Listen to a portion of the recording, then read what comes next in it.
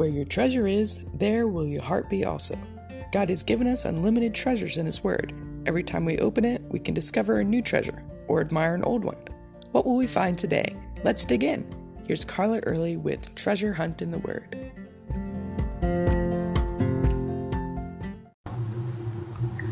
When you think of evil people in the Bible, who comes to mind? If it's around Christmas, you might think of Herod the Great, who had all the babies of Bethlehem slaughtered as he tried to murder the Messiah. He also killed his own sons and ordered 70 Jewish leaders to be killed at his death, though that order was not carried out. You may think of Haman, the villain of the book of Esther, who tried to have the whole Jewish race destroyed just to kill one Jew who he had a grudge against. How about Pharaoh of Egypt, who ordered all male babies killed at birth?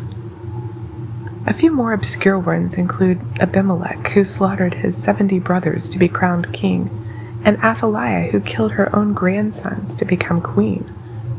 But you know someone is evil when they have a World War II missile named after them, and they become a byword for an evil woman. That would be Jezebel.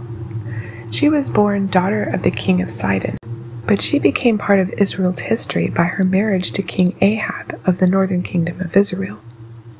Ahab was bad enough before Jezebel came into the picture.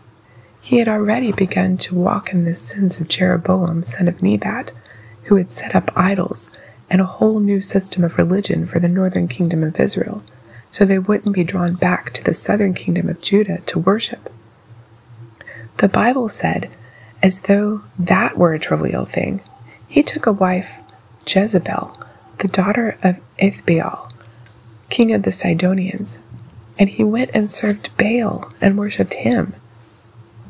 Now this marriage could be seen as a wise political move for Ahab. Sidon and Israel were both small countries, threatened by larger Syria, so to ally themselves through marriage seemed like a good idea. Sidon was also a major trading center, so it was good for business. But this woman came with her god, Baal, and a whole new set of ways for Israel to sin against God. She was a zealous idolater and led weak-willed Ahab to build a temple to Baal in Samaria. Eventually, we find 450 prophets of Baal living in the palace. 1 Kings 16 through 19 tells how she murdered all the prophets of the true God that she could get her hands on. Elijah, God's prophet, seemed to be the only one who would stand up to her. At the showdown on Mount Carmel, after God won without question, Elijah had all of the 450 prophets of Baal killed. Of course, Jezebel retaliated by vowing to kill Elijah, and Elijah fled in fear of his life. That's how scary this woman was. God records one little story of an example of Jezebel's cruelty, though I'm sure there were plenty more. Ahab coveted Naboth's vineyard. When Naboth refused to sell, Ahab pouted. But Jezebel plotted to have Naboth and his sons killed, so Ahab could have the plot of land.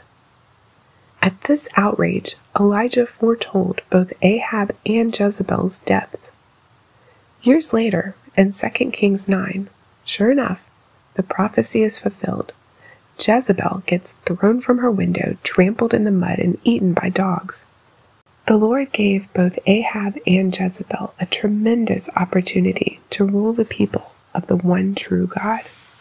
They blew it, but God gave them chance after chance, attempting to draw them to Him, but they responded with wickedness and rebellion. Jezebel fought against God, and God used her life to show us that when evil seems to be winning, He is really in control. He also shows us that people who reject God and fight against Him will be judged. Queen Jezebel was a courageous, bold, intelligent woman, but she used all these gifts to hurt others.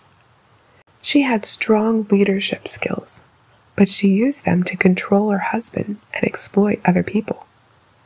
So when we learn about her, it challenges us to evaluate our own talents and see if we're using them for ourselves or for the Lord.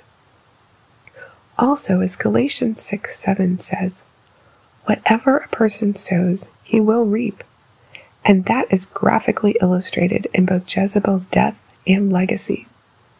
We read about women like Jezebel and realize she's not someone we want to emulate, but we can still learn so much from her life. What have you learned from Jezebel? You can contact us at treasurehuntintheword@gmail.com. We'd love to hear the treasures God has given you through His Word. You can listen to other episodes at our website, which you can find in the description below. Thanks for listening, and remember, where your treasure is, there will your heart be also.